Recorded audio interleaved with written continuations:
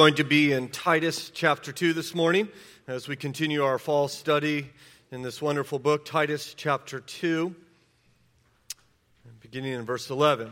While you're finding your way to Titus 2, I do have a note of some sadness for us, maybe not for her, but our dear sister Mikey Hoyle has decided that God is leading her to return home to Rhode Island, and she is going to be leaving us soon. Is Mikey here this morning? There's Mikey back there. And so shame on you, Mikey. But we'll be sad to have you go, but we know that you feel God's hand on you and compelling you to go. And so we want to pray for you, our dear sister, in just a moment.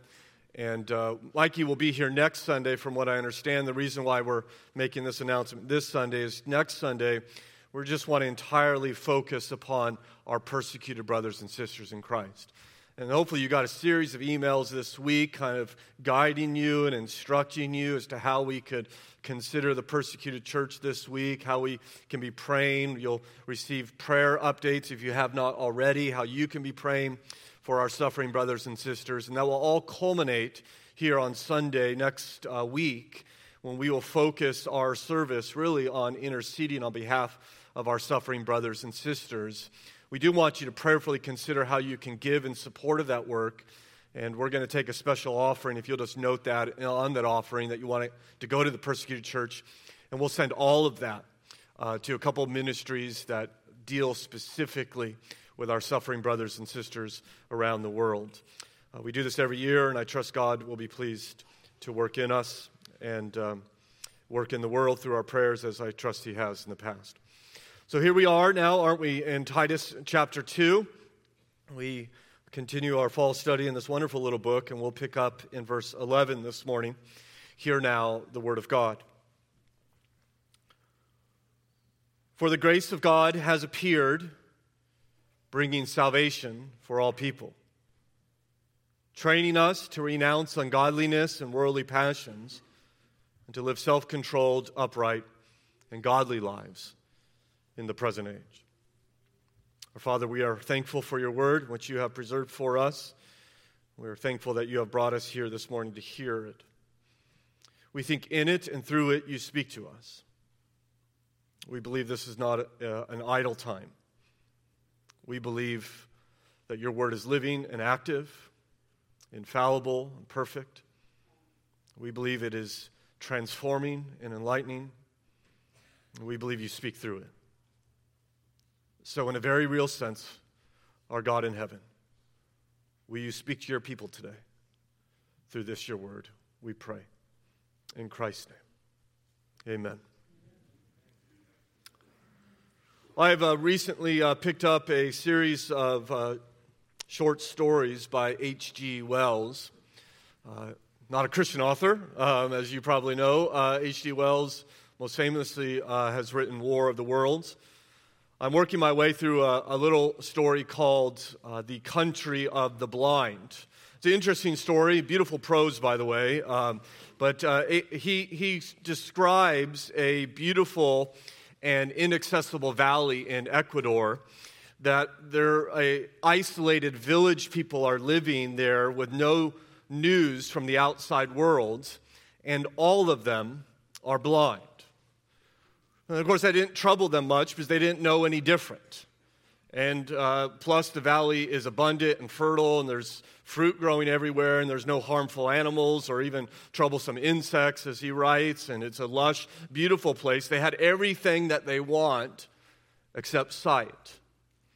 Well, the story goes on that a young explorer stumbles into this forgotten valley and soon realizes that every single person he meets can't see. And so as he lives there, he begins to explain to them what sight is. He tells them about colors and about beauty and about all the visual wonders of the world. And they listen to them. He gathers them all together, and they are very interested in this. And after hearing this man explain all about sight, they conclude not what a wonderful thing we're missing, but instead they conclude that this man must be insane. After all, who ever heard of something called sight? The conclusion was, whatever this thing sight is, this man clearly has it, and it has caused him to lose his sanity. Well, this man, undeterred, decides to stay among them, and as you can imagine, as these stories go, he soon finds himself falling in love with a beautiful girl whom he wants to marry, and the elders consider his proposal of the village, and they conclude that such a union can never work unless this man is cured of his insanity. In other words, unless he is made blind. So he is left to think it over, and after some thought, he agrees. But before the surgery, he asks for last few hours alone, and so he finds himself out into a lonely meadow filled with wildflowers, and he watches the sunrise coming up and its rays falling down in the valley, and he comes to himself. And he sees that this valley is a trap of ignorance and futility. He sees the danger, if you will, of the blindness in which they have. And that's where I left off. I'm not sure what happens next. So, I'll, commend the book to you. It's a wonderful little book. I mention all that because I suggest to you that we too, my fellow Americans, live in an abundant land inhabited by a people who are mostly blind. We are among a people that cannot see the beauty and majesty of the very one who made them, who sustains them, and who loves them. We know this not just by experience, because the Scripture tells us, 2 Corinthians chapter 4, as you may know, says, "The God of this world has blinded the mind of unbelievers to keep them from seeing the light of the gospel of the glory of Christ." This is the country of the blind. Titus lived there too. It was called Crete in his day, 2,000 years ago. And the solution on Crete, just like the solution here in 2018 America, I believe, is to create a living, unified, self-giving, virtuous, Christ-focused community of people that Jesus calls the church. And so Paul writes to Titus, who has left him on Crete, and he says in verse 5 of chapter 1, "I want you to set in order. I brought these people to faith, but now you need to establish the churches there. The first thing you do is you appoint qualified leadership in order to do two things, to teach the people and to protect the people. And then, as we saw in chapter 2, you will now instruct the family, the church family, how they're to live.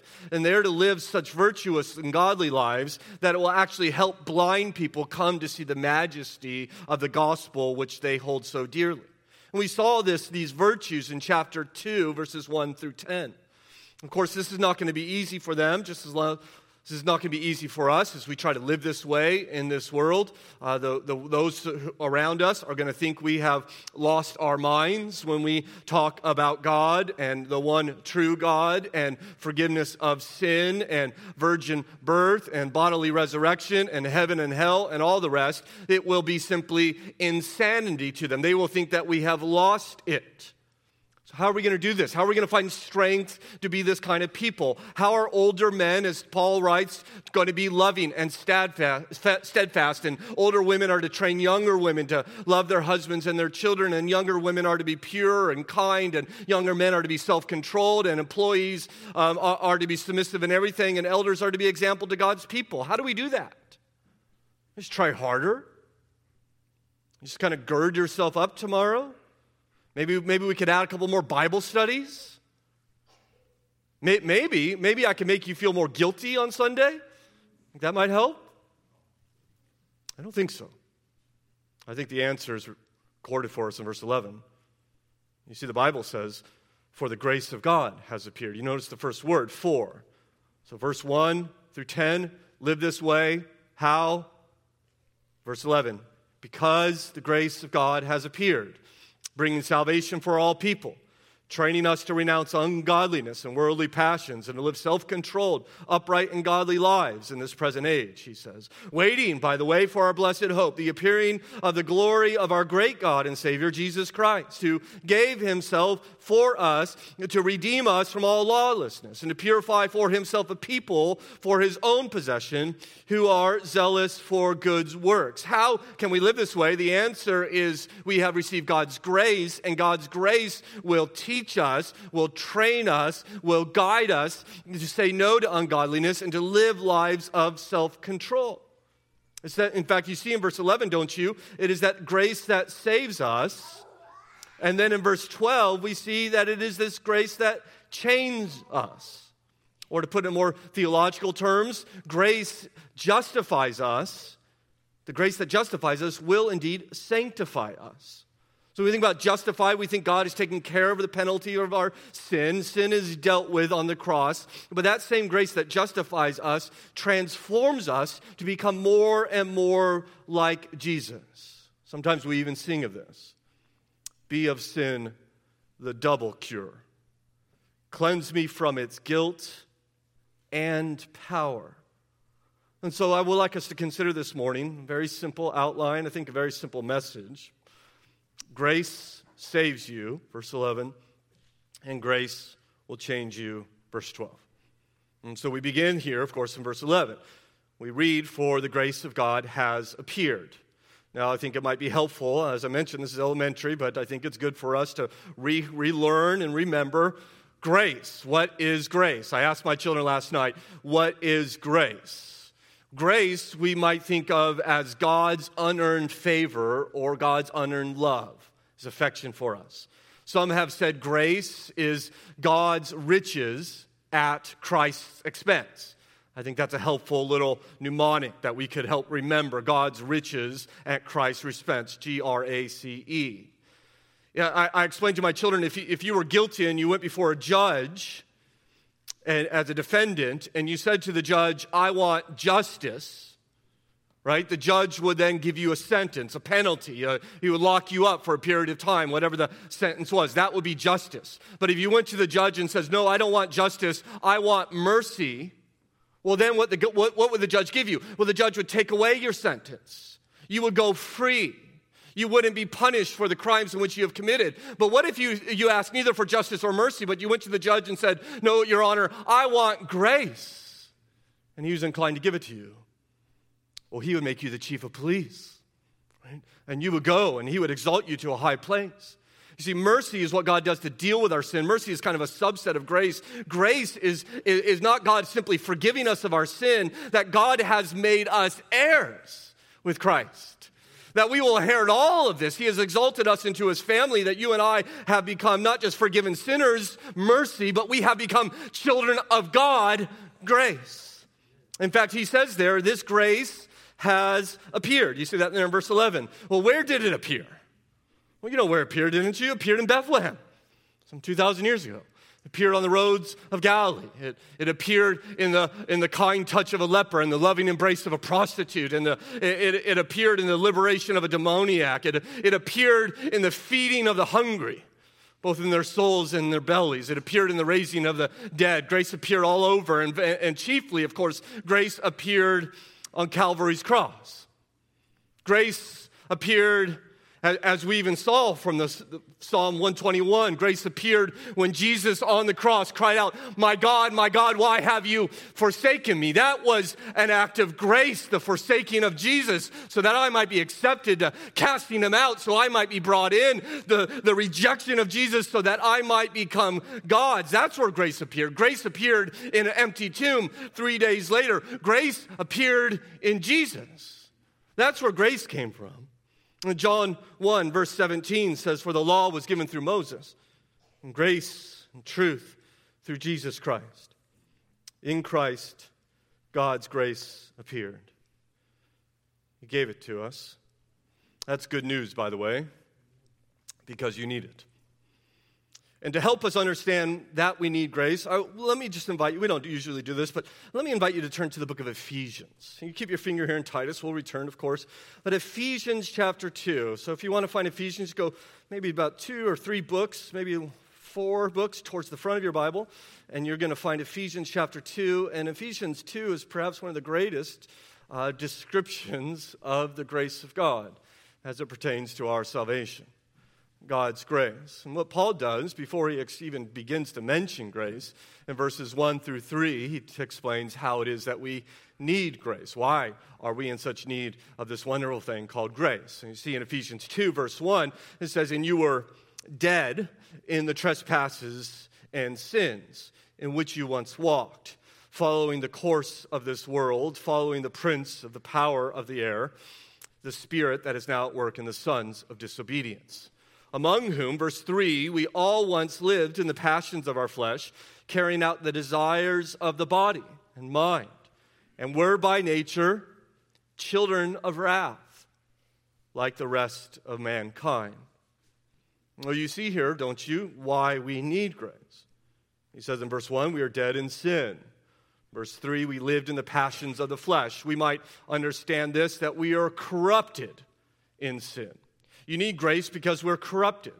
In verse 2, to make matters worse, he says we are following the prince of the power of the air, the spirit that is now at work in the sons of disobedience. We weren't just corrupted in sin, we were in captivity to Satan. And so things are getting worse, aren't they? And then you finally get to the end of verse 3, and just to put the cherry on top, right? He says, we were by nature children of wrath. We were condemned to hell.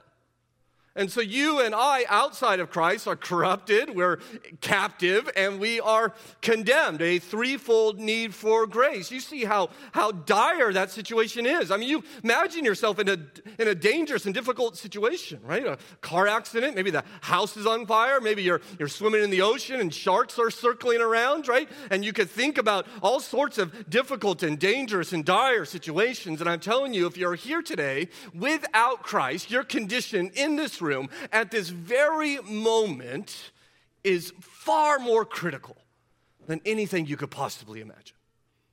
You are in desperate need of God's grace. We all need God's grace. Well, I have good news. You see, he doesn't stop there.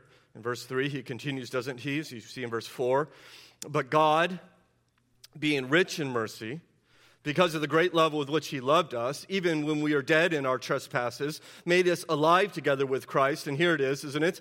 By what? You help me out here. By what?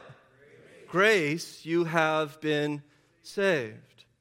But God, he says. So this is what you were like, but here comes God, and he goes, well, he gives you grace. So I was once corrupted, and there was no hope.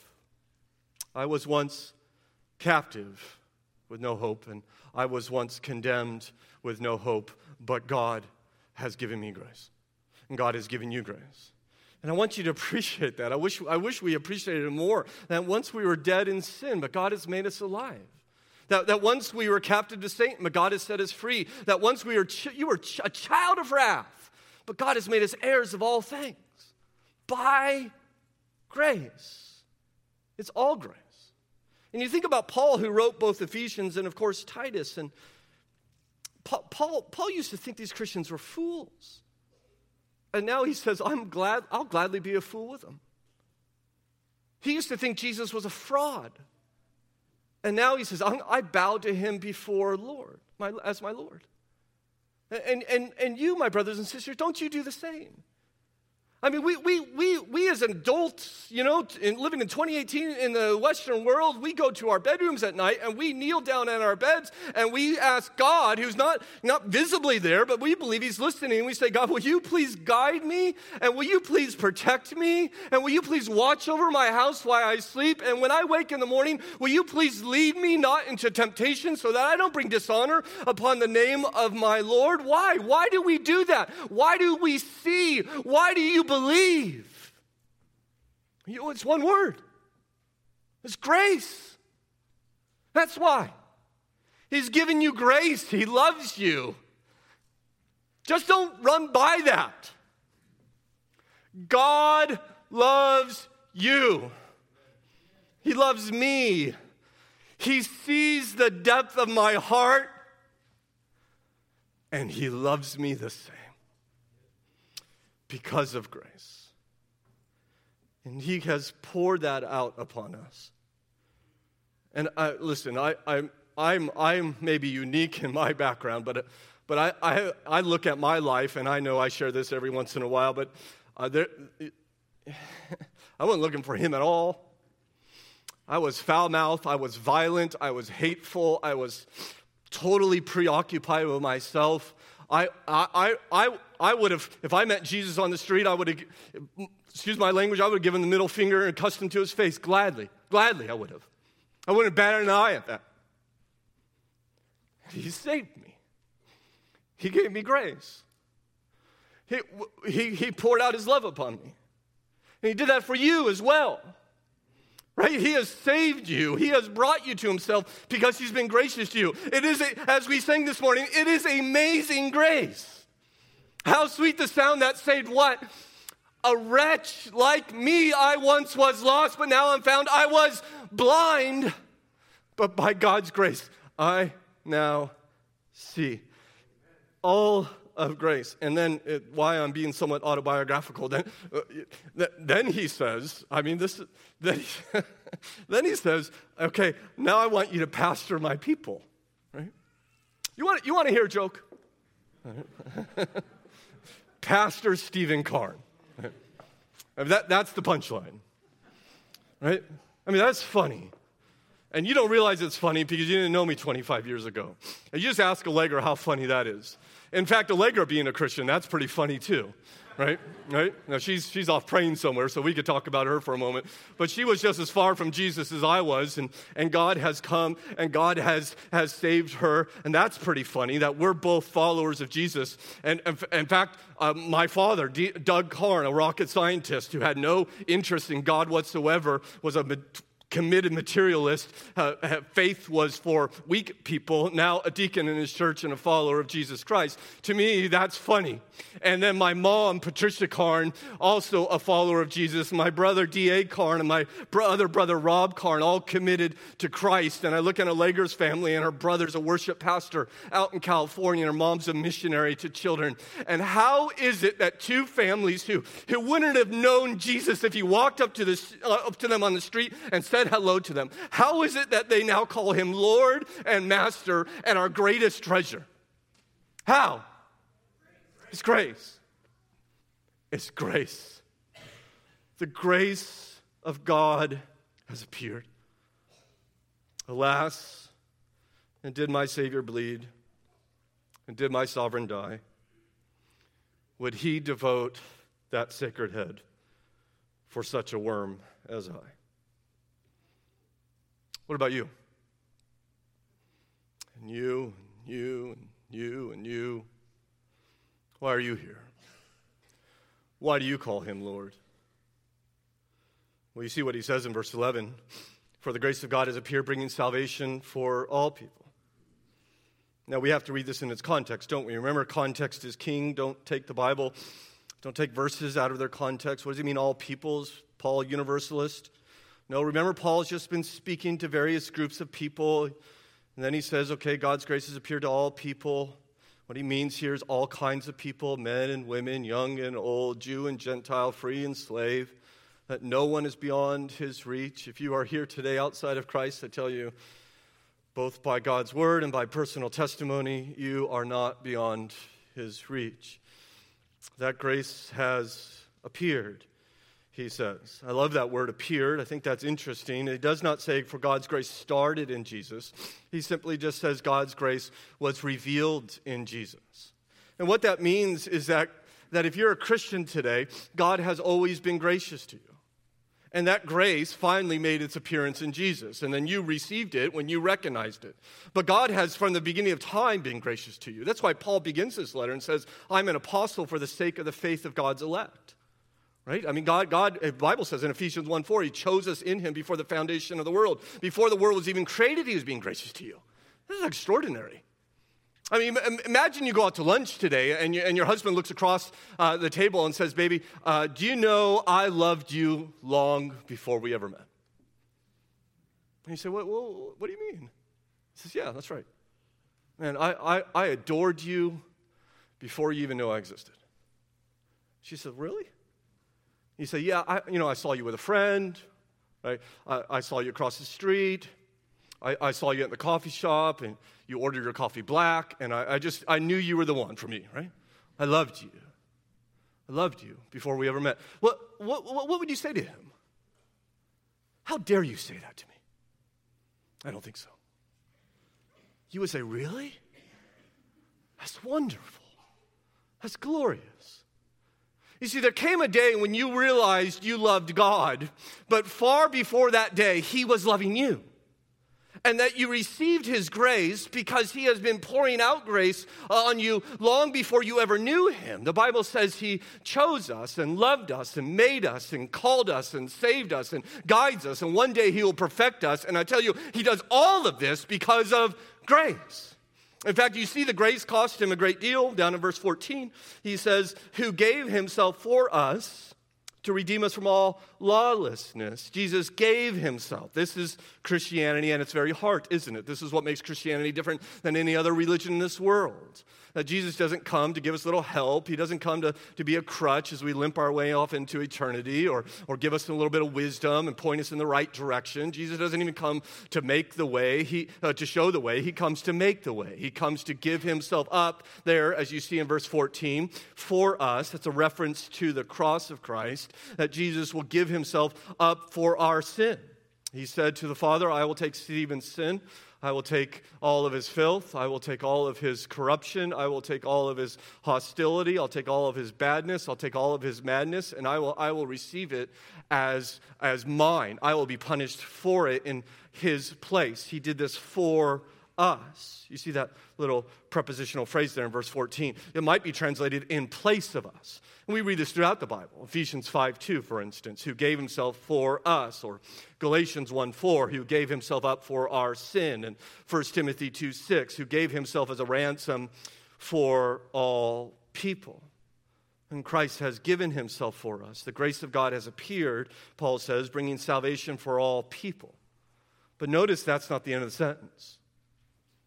It's not period, okay, end of story. Isn't that wonderful? As great as it is, there's more. Here's verse 12, isn't there? That this grace doesn't just simply prepare you for your future. The grace of God shapes you for your life in the present. Right? Grace doesn't just prepare you for the future. Grace shapes you for your life in the present. One pastor put it this way: the gospel is good news for the last day, but it is also good news for the next day. And that's what verse 12 is all about. He says this grace is training us to renounce ungodliness and worldly passions and to live self-controlled, upright, and godly lives in the present age. See, grace deals not just with heaven, not just with once you die, it deals with here and now. God's grace saves us, and secondly, God's grace changes us. It transforms us. It trains us to be godly and to follow after Jesus. I love the story of Nicholas Ludwig von Zinzendorf. He's a German, by the way, in case you were not aware. Born in 1700. You guys know Zinzendorf, I trust. Founded a Christian community which was called the Lord's Watch, known for its missionary zeal. It was when Zinzendorf was 27 years old in 1727 that he started an around-the-clock prayer watch, the Lord's Watch. And this around-the-clock prayer watch, someone was praying from his community at every moment of every day, and it lasted for 100 years. Started with 300 people who covenanted together to pray for an hour in a 24-hour period. They each kind of took their hour, and for 100 years, unbroken, these men and women prayed. It was in 1792 that this Lord's Watch sent 300 missionaries to unreached people groups, which is unheard of in that day. So how did this community start?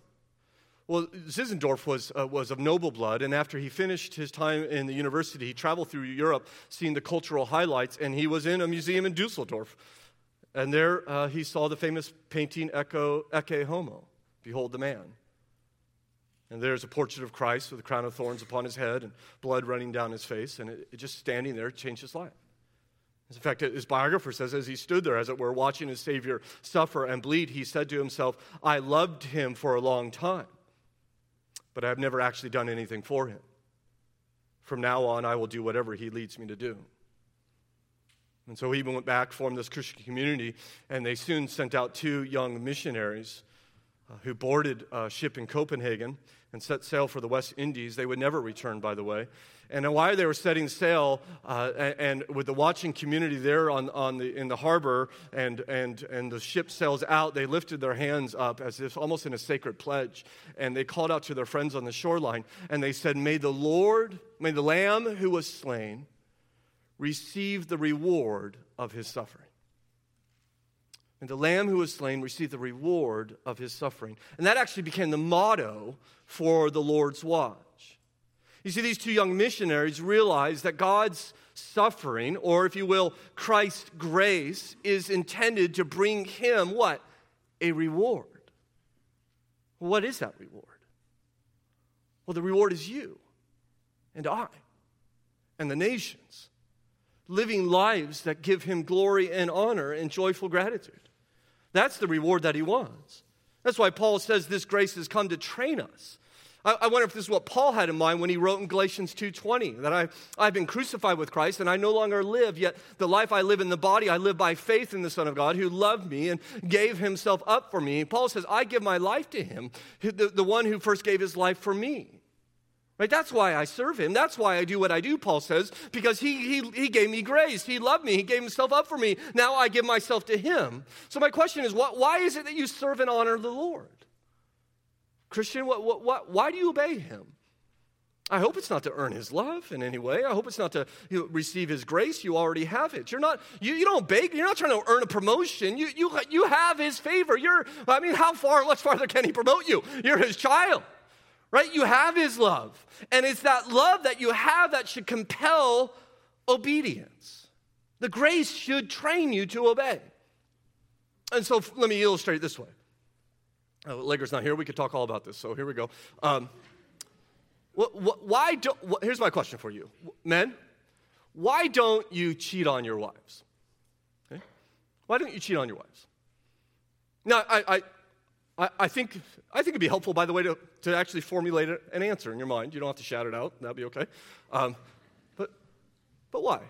I think there's a number of possible answers. One, we might say, well, I don't because out of duty. Right? The law, we might put it that way. Right? It's wrong. I'm therefore not going to do it. And so I wonder, do you wake up every morning and think, okay, I'm going to try really hard today not to cheat on my wife.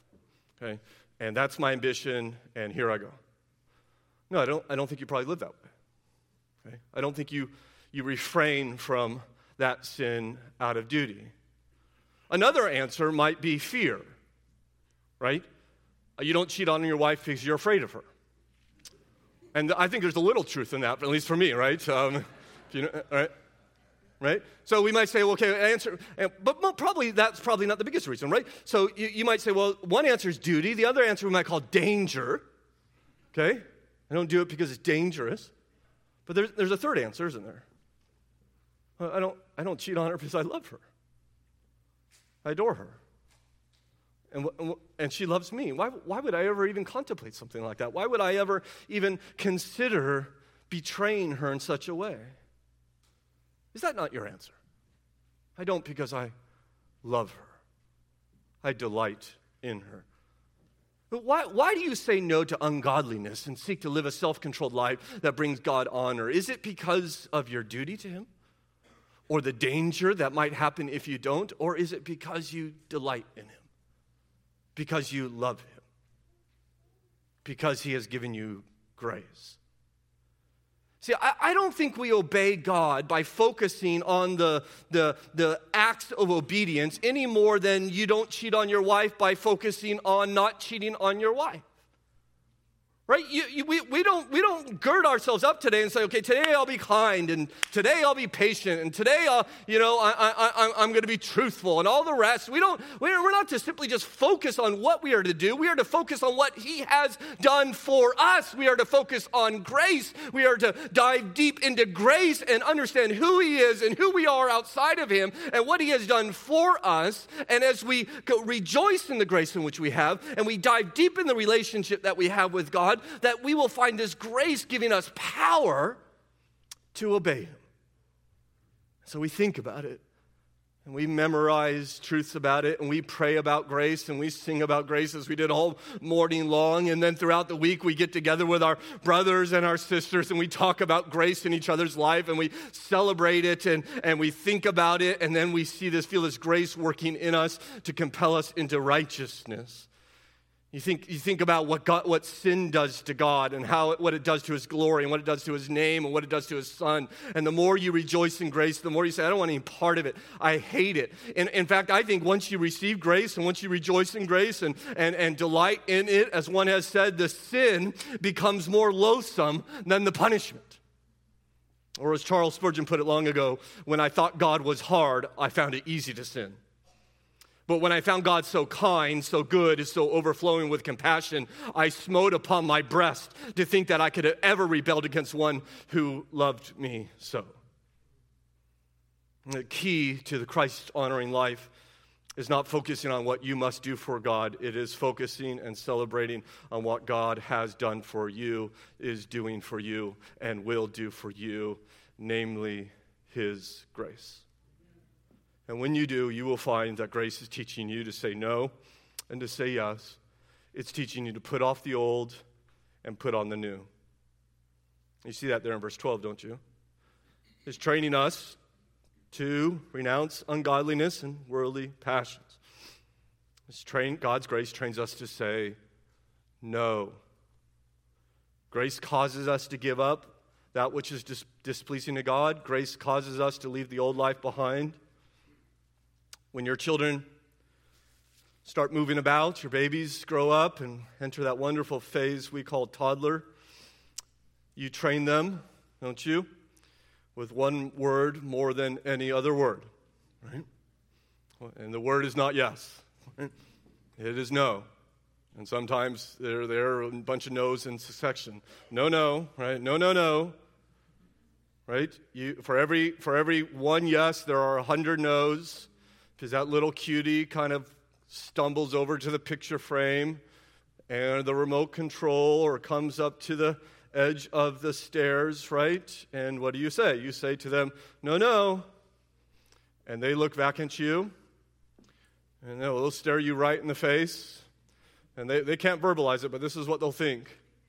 This is what I think of your no, right? Right? You're not as tough as you look. And they'll go for it, right? And I think God gives us toddlers as a parable for the world.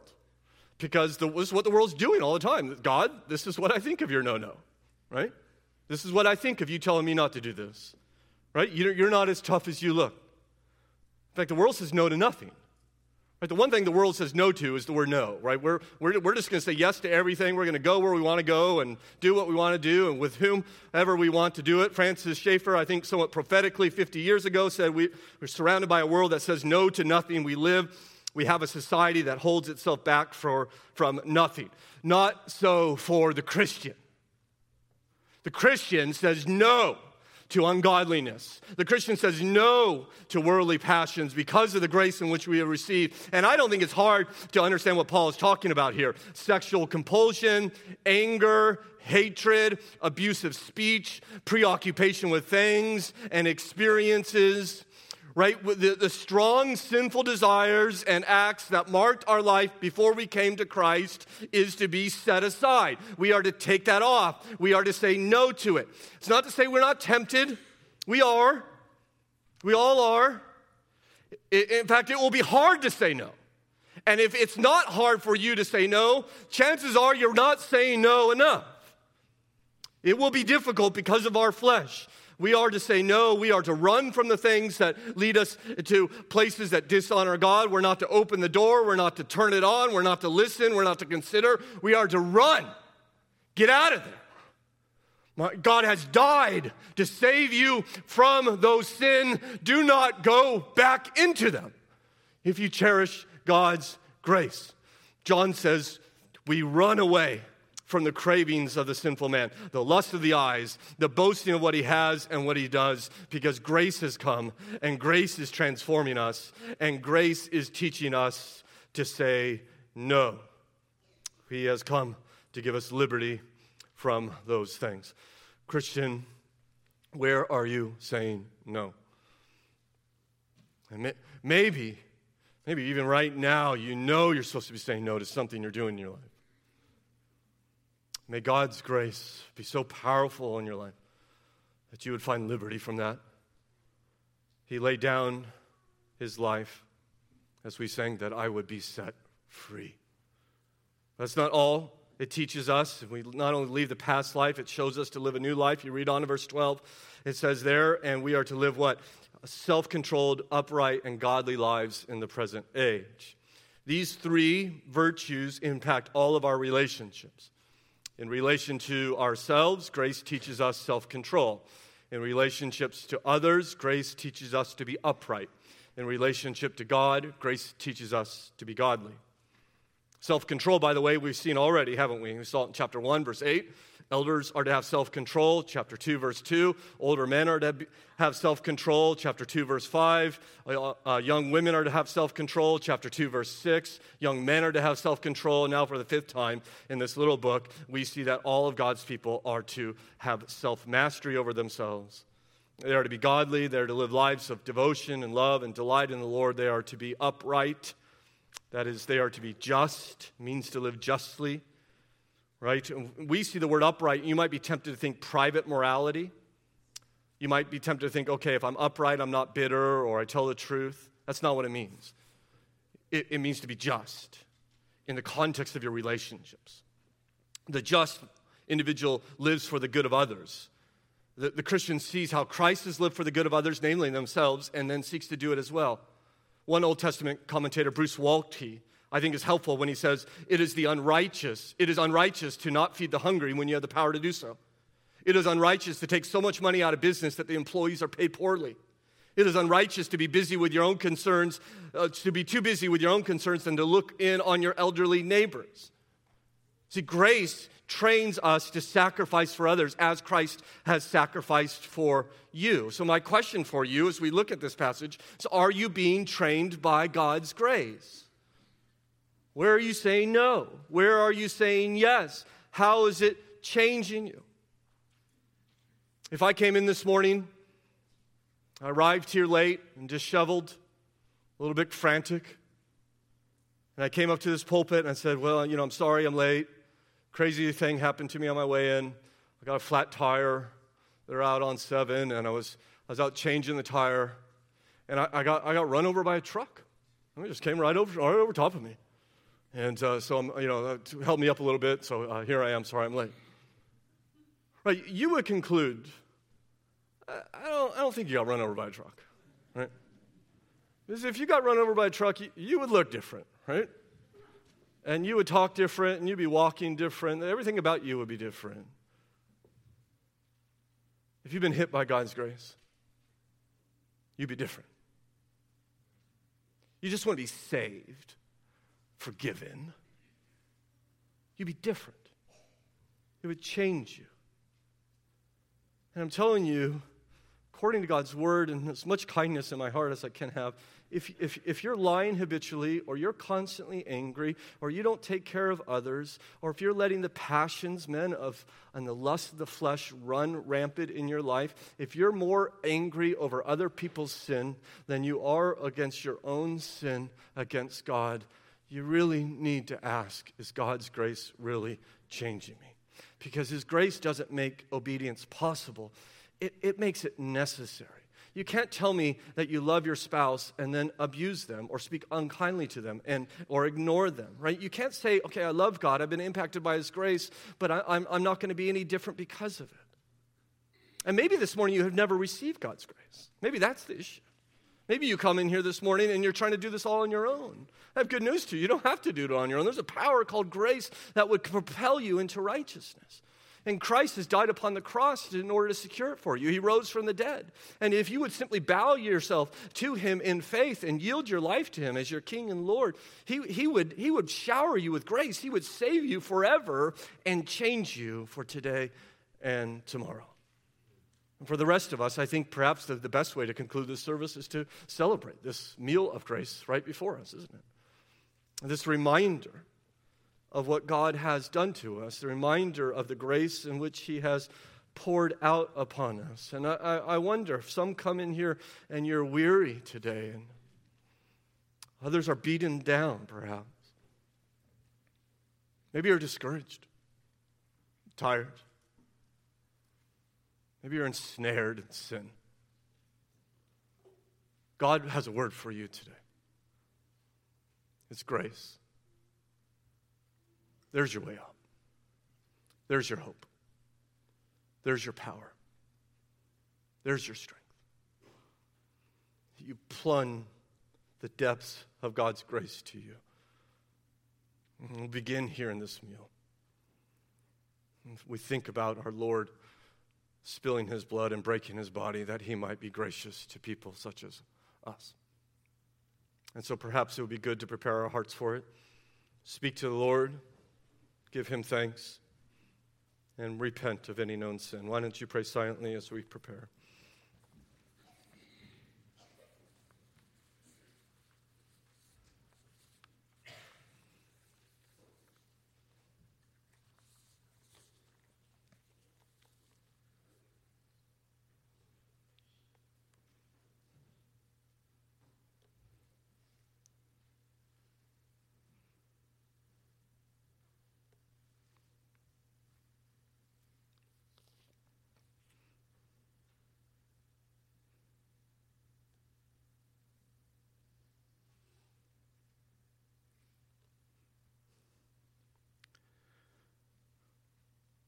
Our Father and our Lord, our Creator, you are the almighty and everlasting God. And you have given us life and being and shown us the fullness of your love, the fullness of your grace, in sending into the world your Son, Jesus Christ, the eternal Word, made flesh for our salvation. And it's for this precious gift of our mighty Savior, who has now reconciled us to you, we come to this table. And we remember in this supper the perfect sacrifice offered once on the cross by our Lord Jesus Christ for the sin of the world, and in the joy of his resurrection and the expectation of his soon return, our souls now feast upon this meal. We pray in Jesus' name.